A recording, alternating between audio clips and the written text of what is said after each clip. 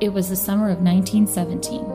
As America prepares to shed her blood on a distant shore, two lonely people are brought together by fate, torn apart by war, consecrated by wine. Lilac Wine.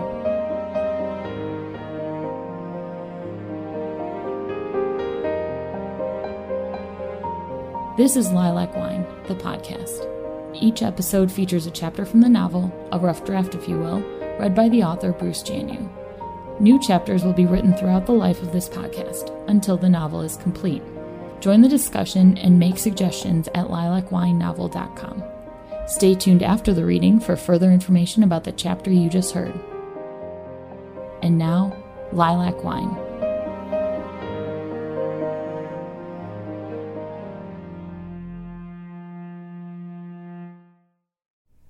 Welcome to Lilac Wine, the podcast. I am your host and the author of Lilac Wine, Bruce Janu. On this, the first official episode of the podcast, I thought I would spend a few minutes talking about the story, about the podcast, what I'm hoping to accomplish on this creative endeavor. I started writing Lilac Wine many years ago. The process has come and gone in great creative bursts over the years.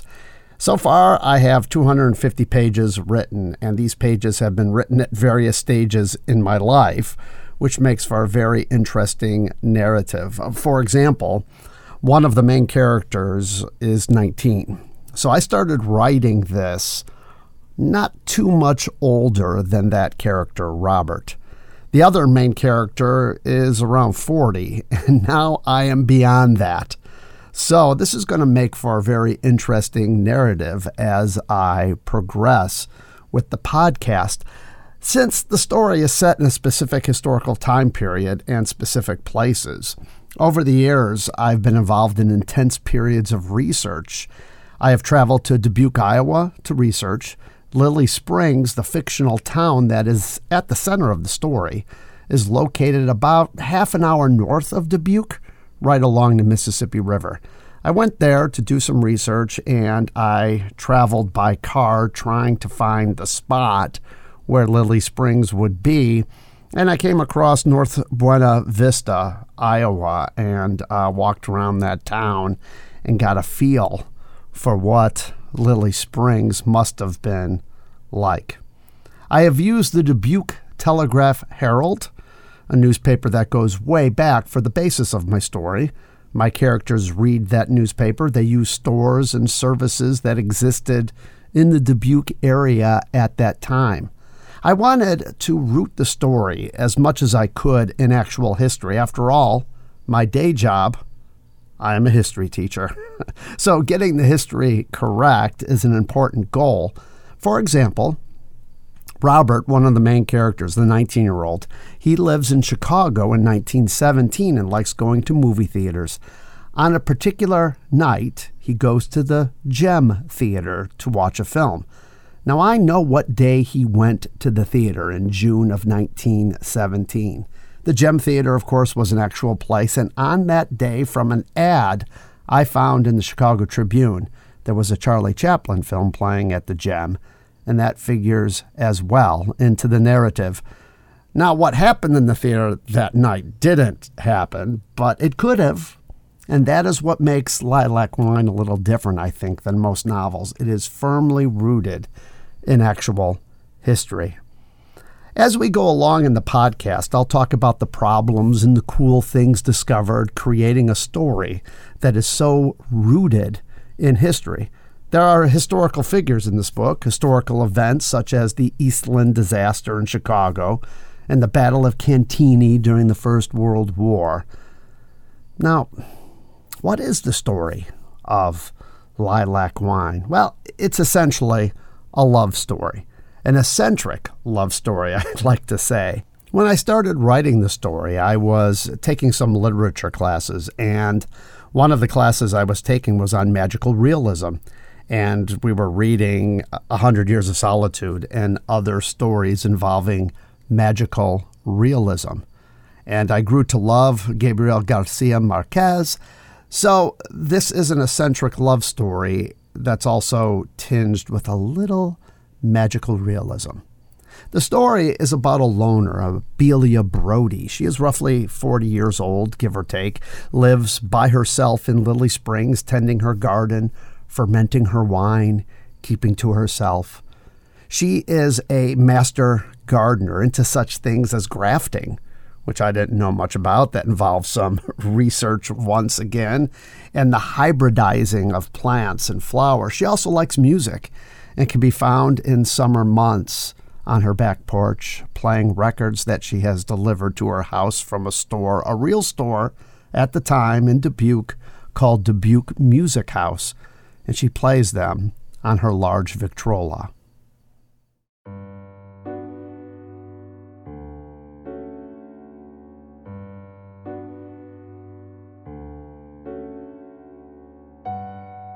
Flowers and plants of every type and color bloomed in the yard surrounding her house. Like a framed Monet hanging on a gray and dirty wall, Abelia's home stood out among the rest in Lily Springs. During the summer, she could be seen walking gracefully through her wildflowers, a cloud of yellow butterflies fluttering playfully about her head. She was at home in her garden. There she felt safe and self-assured.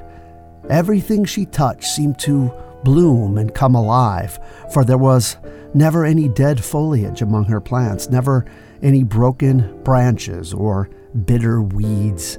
Never did a flower wilt in her presence. Lilac Wine, Prologue. In Chicago, 19-year-old Robert Bishop works at his uncle's piano factory.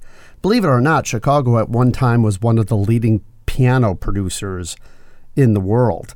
There was a street, Wabash Avenue, right underneath the L tracks that was known as Piano Row. But the Great War has severely hurt the piano business, and Robert soon finds himself out of a job. He spends his time at Conrad's Tavern, owned by a German immigrant, beginning to feel the surge of intolerance that is sweeping the country. And he likes going to movies. Charlie Chaplin is his favorite. Both his mother and his father are dead, and in terms of friends and family, he has little. He would much rather spend his time in a dark movie theater, losing himself in those flickering images on the screen. Robert, though, is plagued by dreams.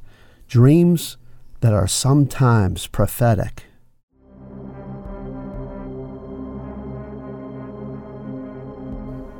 Some imagery in his dreams were nonsense, probably like most people's, he reckoned. But here and there he would have terrifyingly real dreams. Dreams that would hint at a truth yet to come. Sometimes they were cryptic, sometimes urgent and very real. 2 years ago, for example, he woke up in a cold sweat, a cacophony of screams still ringing in his ears. He had seen water and bodies, children trapped in dark spaces, gasping for air that was non-existent. Hands clawing on walls, bubbles and rushes of dark brown water, the swirling hair and the vacant eyes of a woman floating, angelic-like, in water, eclipsing the shimmering light from above. That was it. He didn't know if it was some horrible accident yet to come or another torpedoed luxury liner in the war. All he knew was that something horrible was going to happen, and there was nothing he could do about it. That was the worst of it, the feeling of helplessness in his gut. People who were going to die, and there was nothing he could do because he never knew when or where. He always lacked details. Lilac Wine, Chapter 3.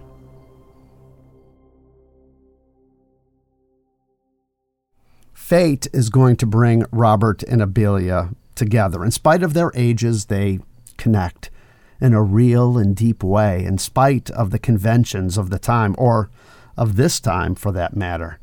But the small town of Lily Springs is not forgiving or accepting. Just ask Billy Miles, a young 17-year-old boy there, a mechanic and a dreamer, wanting nothing more than to leave the small town. He spends his time on the riverboats or fishing, keeping a secret of his away from his family, especially his father. away from the prying eyes of those who would judge him and condemn him for the feelings and the loves in his heart. The war that the United States just entered will also play a role. Through it all, we will be introduced to characters and events rooted in a very real history. This is the story of Lilac Wine. Every week, I will be reading a chapter from this novel in progress. After the reading, I will discuss the issues and problems faced in writing that particular chapter. I will talk of the inspirations, the things that I think worked, the things that I struggled with. I want this to be a completely honest exploration of the creative process, inviting you in, asking for your support, your patience, and your constructive criticism. At lilacwinenovel.com, I have a discussion board. There will be a place to comment on each episode, ask me questions, make suggestions, connect with other listeners. Robert and Abelia are a big part of me. In fact, I would say that they are me in many ways. There is rarely a day that goes by when I don't think of them, and I want you to meet them as well. So join me every week here on Lilac Wine, the podcast. Follow the podcast on Instagram, Twitter, and Facebook. Tell your friends, connect with me. Make comments and suggestions. I would really appreciate it. I hope you come to love these characters and look forward to each segment of the story. I hope you love Robert and Abelia just as I have for the last 2 decades. Next week, I'm going to talk about how I came up with the story, the inspirations behind the idea of Lilac Wine, and it's all about music. Then I'll start reading from the book, the prologue first, and then Chapter 1 premieres on January 1st, 2019. So, subscribe now. Thank you for listening. Hope to connect with you soon. Until next week, I am Bruce Janu. Thanks for listening.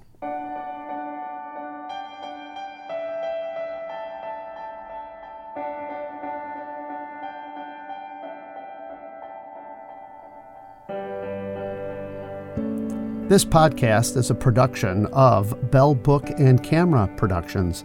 Visit bellbookcamera.com for more information. Lilac Wine is written and produced by me, Bruce David Janu. All content is copyrighted by the author and cannot be used without expressed written permission. The intro voiceover was provided by my colleague and friend, Rachel Vissing. We work together on another podcast at the school where we both work. That podcast is called We Are EG and tells the stories of students and staff at our suburban school. More information about that podcast can be found at weareg.org. Please visit lilacwinenovel.com to join the discussion, ask me questions, make comments. The purpose of Lilac Wine, the podcast, is to discuss the creative process. Your comments and suggestions are greatly appreciated. Thank you for listening.